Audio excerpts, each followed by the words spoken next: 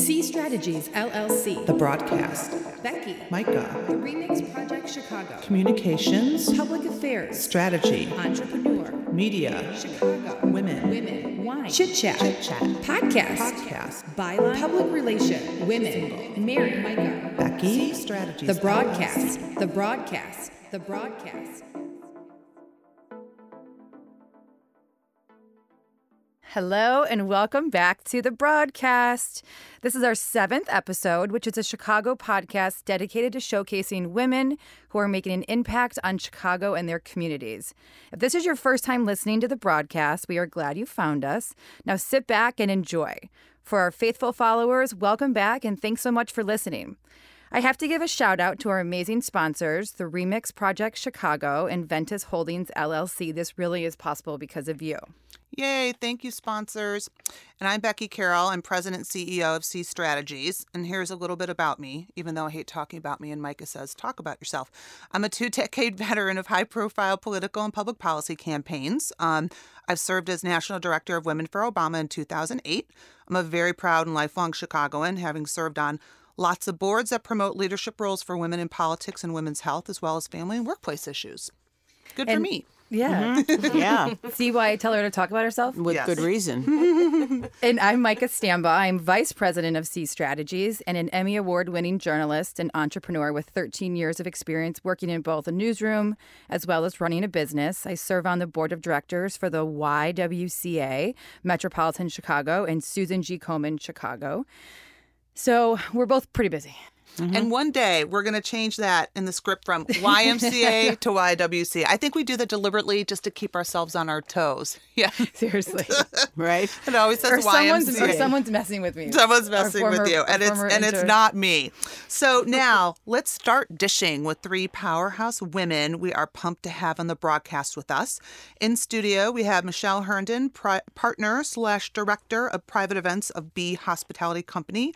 Ina Pinkney, chef and owner of Ina's Kitchen, and Alpana Singh, Restaurateur and Sommelier. I always think I'm going to say sommelier wrong, but I think if you give me your stamp of approval, I think I did it right. It's good. Who owns both the Boarding House and 7 Lions, which I love going to as well. So thank you all so much for coming on today. Mm-hmm. Thank you for having us. Yay. Glad to be here.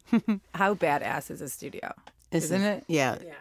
It's badass being in this studio with these women. That's what's badass. That's right. Totally. So we have a couple questions and we want to get your feedback on all of it, but we're going to start with the veteran, Ina. What is the one thing you want every woman with a passion for cooking and food to consider before opening up a restaurant? Don't. She's not kidding. If you want to cook, if you love to cook, keep cooking for your family and your friends, because if you get into a restaurant situation, you'll never cook again. There's everything else to do except cook. Kitchens are a closed society of mostly men who have no use for you in the kitchen, and you have to do so many other things that make a restaurant happen. If it was just about the food, we all hit a home run every day, but it's so not about that. It's about facilities management, it's about labor, it's about all the permitting. Everything that goes into a restaurant has nothing to do with food. Am I close? No, it's pretty spot on. Yes. I mean, you have to have a love beyond just the food. It's running a business, and people say, but I love to entertain and I love to throw dinner parties. I'm like, okay, well, how are you a good accountant? Are you a good plumber? Right. Know? Plumbing. Are you refrigeration? lawyer? Right. Task management, organized. Do you enjoy sleep? Because you'll never sleep again. All those things and all those components. But it's just sort of like before you take your hobby and something that you have a passion for and you love, think very long and hard about, if you get into it and you make this your business and livelihood, there's a good chance that you may not love it anymore. So it has to be something bigger than a passion. It has to be an infrastructure, a support system, and lots of capital.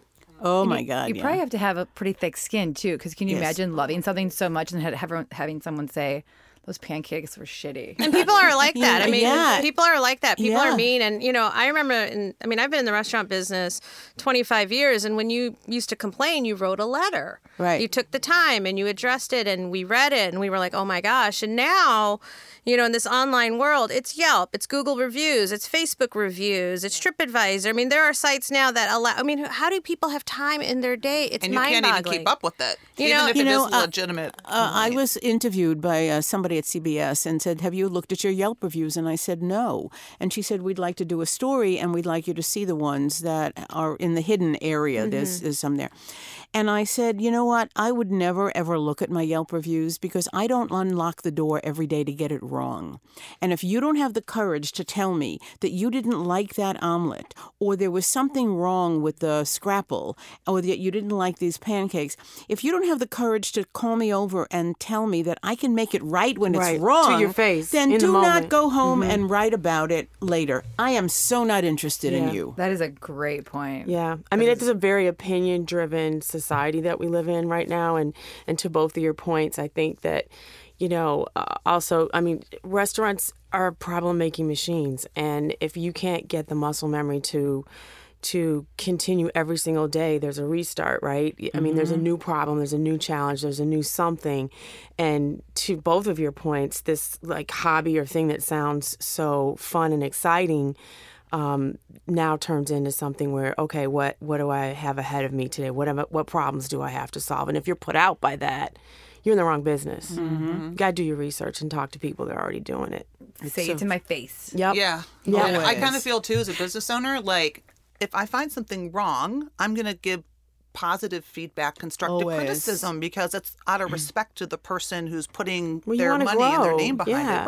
Right. Yeah. And I would want, if we were screwing something up, I'd want a client to come and tell us they're not happy so we can address it and not repeat it. And it happens everywhere, in every industry, in every business. Just be nice enough to let you know and not do that. I think crap it was on Monica social. Ang at BEZ who interviewed chefs and said, when you go to a restaurant and something is wrong, do you tell them?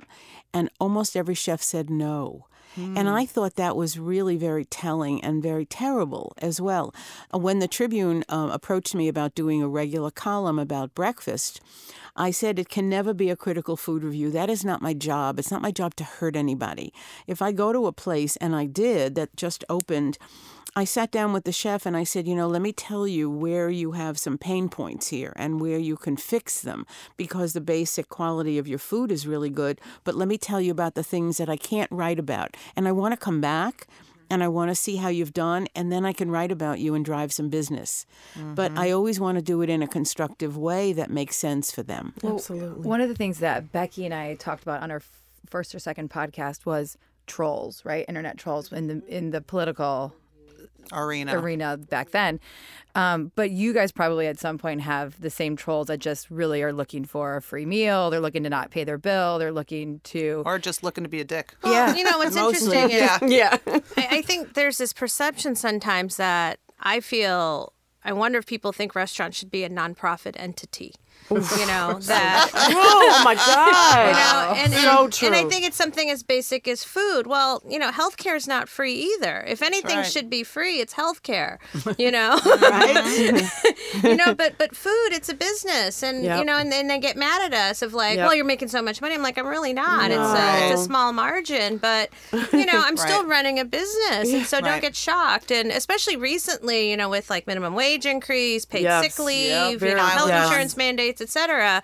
There was a voter referendum on minimum wage, and I do believe in paying a fair wage, but I would implore the public to be aware that if our cost goes up, so does the price of your cheeseburger. Absolutely. Yeah, It's directly right. relatable. And Completely. Yeah, that profit margin, I've been told time and time again on the restaurant side, is not that. I was going to Oh say, my what God. profit margin? Right. You're not in it for the money. Yeah. It's not about the Right. money. And I think, too, to your point, it's, you've got a lot of people out there that just think that, like, we're grocery stores, that we have everything, that you make so much money, that why can't you do this or that? And I've gotten to the point where I've actually told my clients, happily like, hey, listen, I'm not going to apologize. I'm in a business. I'm running a business. Right. But I'm going to try to make this pricing as fair as possible for both of us. But you can't just give shit away. No. Well, last time if my doctor's appointment running 20 minutes late, I didn't get a free, panel test. Right. I'll buy you a drink at least if I'm running late.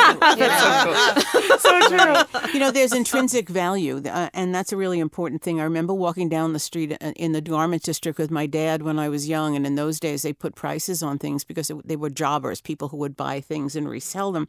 And my father said, let's look at this blouse. He said, let's say it was designed by a trained designer. That adds value. Let's say the buttons are mother of pearl. That adds value. Let's say that the stitches are small and even, made with really good thread. That adds value. But never forget, it's only a yard of fabric. And that's intrinsic value is to a yard of fabric. And it was the same thing with pancakes. In order for me to have made money on pancakes, I would have had to charge a lot more than I did. And I kept the prices as tight as I could because there's an intrinsic value to 4 pancakes on a plate. But then when maple syrup was $65 a gallon, before I closed. And I would see people pouring it all over the pancakes before tasting them. And I went, those people are IHOP people because IHOP pancakes are efficient vehicles for syrup. They have no flavor. And if they tasted mine, they would need very little. But there goes my profit margin completely. Well, speaking of, the business side of it, I think you all know, obviously, Chicago is known for its amazing food. And just this year, Condé Nast had rated Chicago as the top culinary scene in the country, which, of course, all of you have some ownership in that, which I just thought, I read that and I was just like, wow. But what would you say is like a key or secret to helping to keep the tables full? Because there's so much competition. You need an audience, Yes. first of all. And I think where Chicago succeeds is we have the density of population. We're a big metropolitan city. Major city, but you also have an audience that's keen on going out to dinner. I mean, you can't have this happen without an audience knowing that somebody's going to come and eat at your restaurant. The other thing is, relatively still compared to like cities like New York where you see restaurants closing left and right because they can't afford the rent anymore, is we still have the value of our neighborhoods where you can still do a decent restaurant at a certain price point because of relatively low rent levels. I'm not talking about River North or Gold Coast or some of these areas, but if you go into, like we were talking about Bronzeville, coffee shops popping up in Bronzeville or like Avondale. Amen. Keep it coming, in this people. neighborhood, That's my Pilsen. hood. Correct. And so there's still, you need, the barrier of entry is often capital, as I said. So if somebody, wants to take a shot at that dream and make a go for it, but you need to have the rent. The rent has to be low enough. And you're not seeing that in San Francisco. Definitely not New York. And it used to be, back when I first started in restaurants, if you wanted to make it big, you went to New York. That was it. Like you weren't taken seriously unless you worked in New York. Exactly. Now you can stay in Indianapolis and make a go for it. Yeah. You can. You can stay in your own backyard. Yes. I want to ask the two of you a question, and that is, do you think it's possible for a small independent to really make a go of it? Do you need more than one location, and do you have to be part of a group? Because I look around now and I see the value of a group, of a Boca, of a Bee Hospitality. I mean, there is a lot of infrastructure that helps you. But you started out as an independent, and you've added several, locations. Well, and it's hard. It's At some just point, so hard. you do have to add on. That's because the first restaurant has, the general manager, you need the party person, the executive chef. But when you can open 3 or 4, that party person can take care of 2 restaurants. So it's about splitting the labor.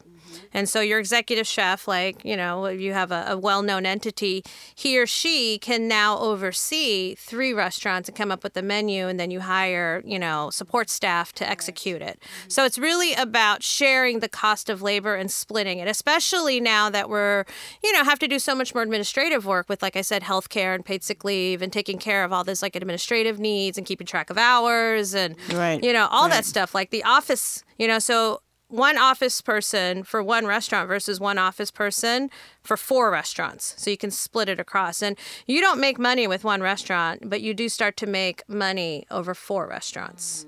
Wow. And so, but you have to start somewhere, and hopefully with that one, you make a name for yourself and you build good capital. And the other thing is, developers want to see your niche. And so it's all about getting these deals. And so we were able to do Terra and Vine up in Evanston because we did Seven Lions. It's like, okay, that's a 9,000 square foot restaurant on Michigan Avenue. So it raises your profile so that they start coming to you of like, hey, we're opening this hotel. Would you like to take a look at the retail space that we have?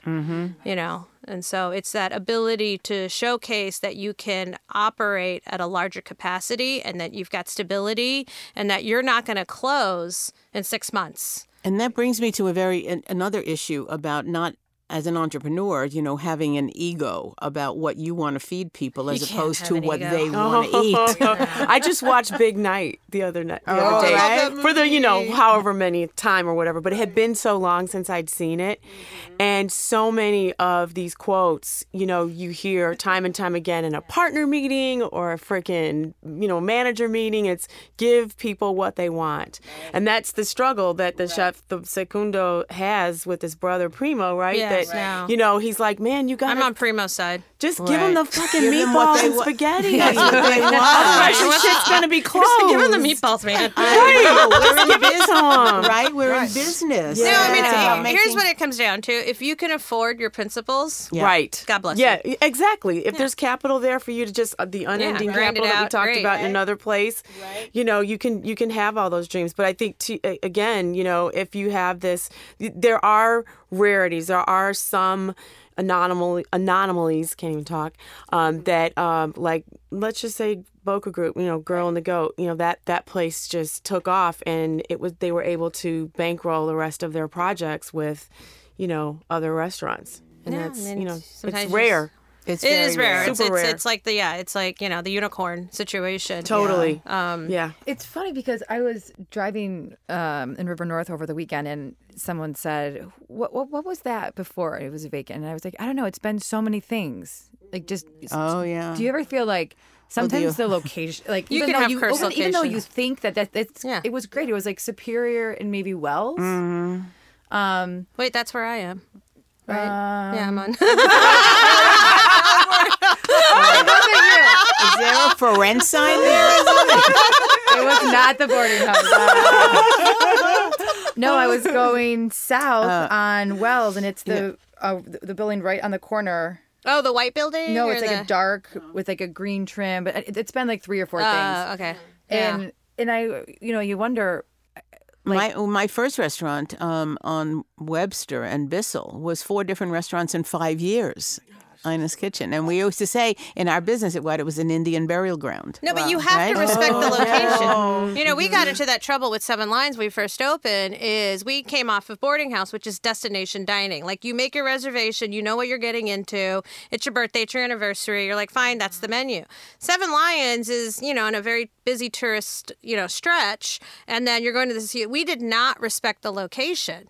And so over the last couple of years, we've come to respect the location. What that means is people are in a rush here. It's power lunches. They may not be interested in braised octopus. They want calamari, So it's, again, taking your ego out of it and listening to the demands of what the location is calling for. And, we've been able to turn it around. But 2 years ago, I'm like, I'm not putting nachos on the menu. Guess what? We now have nachos, and they're delicious. Come try our nachos. There you go. Isn't that funny? I used to say also, you can come into my restaurant and you can not like my bread. And so I'll give you something else because I am not my bread. Yeah. You can not like my bread and you can still like me. Yes. Right? Exactly. So, this industry is obviously 24/7. Like you said, you're not going to be able to have a life or cook No for your sleep. family. How do you guys juggle the personal, work-life balance as women? It's hard. It's really hard. First and foremost, it's about keeping certain things rigid and knowing that if you don't do certain things, you're not going to go well. So for me, it's like I have to be in bed by a certain time, and if I don't, then I'm going to be a little bit later the next day. And it's about scheduling those blocks that are sacred. Of like, nobody bother me before 9 a.m. I don't care if the restaurant's on fire, call my partner. I'm with you. Yeah, and don't apologize for it. Like, right? I go to my daughter ready Women, till 8:30. as women, we do that, I think. And they know that. They know they're like, she's not answering her phone. So it's about keeping those things sacred. And it's not feeling selfish about it or guilty because, Not at if all. I don't take care of myself, I can't take care of you guys. I have to take Exactly. care of this here right now. So there are things that I do. I schedule a vacation every 6 months. And so I just go like, I'm gone for 4 days. Don't bother me. And I just go. And how do you do it? You buy the ticket. Right. There it You is. just Put it on the buy calendar, ticket. buy right? the ticket, commit, And you go. no Right. return. No. Yeah. And it's very important because otherwise that resentment builds. Yep. Yeah. And resentment is like drinking poison expecting the other person to die. It doesn't work true. that way, So, you just have to do it and you can't feel guilty. It's paramount. It's important. And it took me a while to get used to that one. And then Yeah. sometimes it's saying no. It's like, No, exactly. You have can't to have make room for boundaries. everything. Yes. No, you have to draw the boundaries, and you have to. I think the restaurant business, and I think you'll too agree with me, is a very martyr-driven. You're going on vacation for 3 days in 1 year. Nice life. Like, come on, you guys. You've got to take the breaks because I find myself so much more refreshed when I can get a landscape reset. I come back invigorated and energized and rested and ready. You need that mental and physical break. Otherwise, you just, no one's going to notice that you don't go on vacation. And the other They thing don't is, care. Right. it's the friends that you keep too. And not that I don't love my colleagues in the restaurant business, but I purposely have friends that are not in wine, that are not in restaurants, they're in other areas, and so we go see a play, I go to an art show. Like I do things that are not like, because it can become very incestuous and Very there's much no so. escape. Clubbish. And that You brings, make room for a podcast every once in a while. there you go. important. That brings me to a really important subject for women, and that is exit strategy. Because I've tried to tell young people it's time to build an exit strategy which will change and morph over the years that you're working. But how is it going to end? You have to figure out some kind of an ending. And so when I decided to close the restaurant 3 years and 7 months and 19 days ago, I had it so in my head that I was able to roll it out with military precision because I knew exactly what it would look like and what it would feel like and how long I wanted to give people to come in and say goodbye and make it the best it could be. But I think it's essential to think about that because we won't have the energy to keep doing this forever. How is this going to change for us and what is that going to look like? And that's something women never think about. Well, it's a long-term branding strategy. Lori Healy, amazing mentor of mine, she said, every 7 to 10 years you have to reinvent yourself. Yes. And that is Miss Lori. Yes. She's done that and I've very done that well. now. This is the last chapter. I'll be 75, and this is the last chapter of my life. And I have completely reinvented myself. And I tell people, take what you know and pivot to something new. So I did have a documentary about the restaurants closing, and I've been with that, and I did write a memoir cookbook, and I did that. And now I'm getting paid real money to speak about breakfast trends because I have a foot in two worlds, the original of 2 eggs over hash browns and whole wheat toast, to now having silbeer, a Turkish egg dish for breakfast. So I now get paid to talk about this. I also see women in the industry kind of using social media to keep themselves on check. And you're probably one that comes to mind, reminding yourself, hey, you guys, like we're all busy. We all have to get ourselves up in the morning and get our ass to the gym and take time. Whether I have 10 minutes, I'm going to speed walk. Yeah, no. Or I have 30 minutes, I'm going to go do weights. And I feel like it's an outlet to keep yourself in check, right? People hold you accountable, or they'll say, Well, I have recently I bought a fern, Frank the Fern, and my goal is to keep Frank alive. And so I've been posting on Instagram Frank Keeping Fern alive. updates, and so this awesome. Yeah, and it's funny because people are like, "Oh, how's Frank doing?" He's become a little bit of a celebrity through my social media. It's so funny. Great idea. And I now love that. resent my plants. When I come in the morning and they need water and I hear them going, I go, please, take care of yourself. Yeah, exactly. But it's it's also a strategic point of like there's more to me me Yeah. than just Yeah. restaurants. There's Yes. more to me than just wine. There's more to me of like, Right. you know, like, yeah, I mean, I fail like everybody else. I can't keep a plant alive. It makes, makes me vulnerable and human, I guess.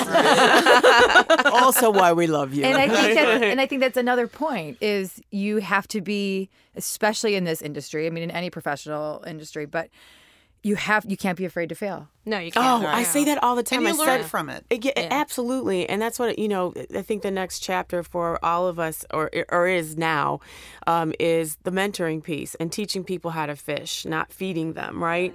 And the I say it all the time that, young people, unfortunately, the big fear is I'm going to screw up.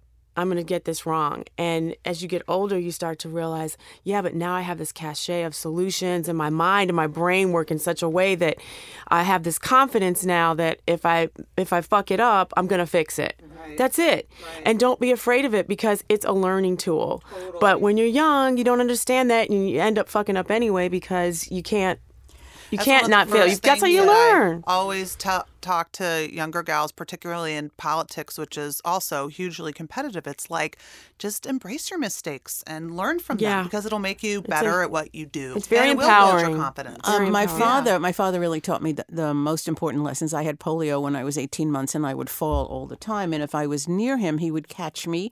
But if I was not near him, I would fall down. And he would always say, you only have to get up one more time, then you fall. And I understood that to be the lesson for life. And so I had 21 jobs in my life, and I was fired from 19 of them.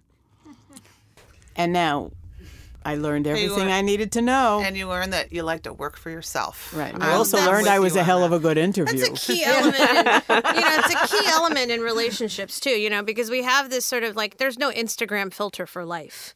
You can't like put the Valencia filter on it to make it look more perfect. But, there is this concern with younger people of everything has to be perfect. You take 100 photographs and you pick the best one. Like, that's not how life works, And so, but I see where it happening is sort of, like in relationships and sort of this fear of, just cultivating that sort of closeness and getting to know people. And just because it's sort of this, and like, where do they get to know people? And that's where I think restaurants are so important. I just did an interview with the Tribune about happy hour. It's the 2-year anniversary.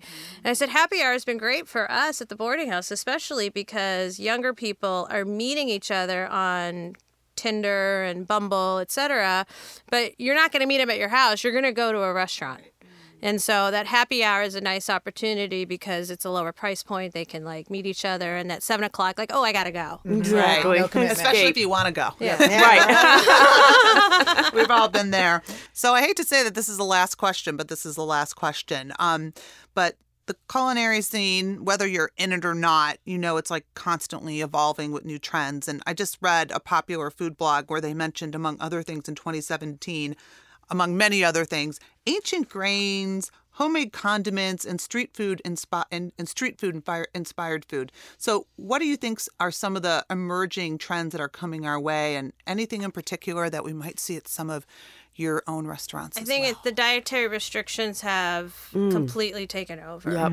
And it's gluten-free, it's dairy-free, it's paleo, it's paleo, it's this, that. Yeah. And it used to be this sort of apologetic nature of like, oh my God, I have this thing. And I feel bad for people. They have these diagnoses, But now it's this attitude of like, what do you mean you don't have a vegan, dairy-free menu? And I'm like, this is what we can do. We don't have a fucking vegetarian,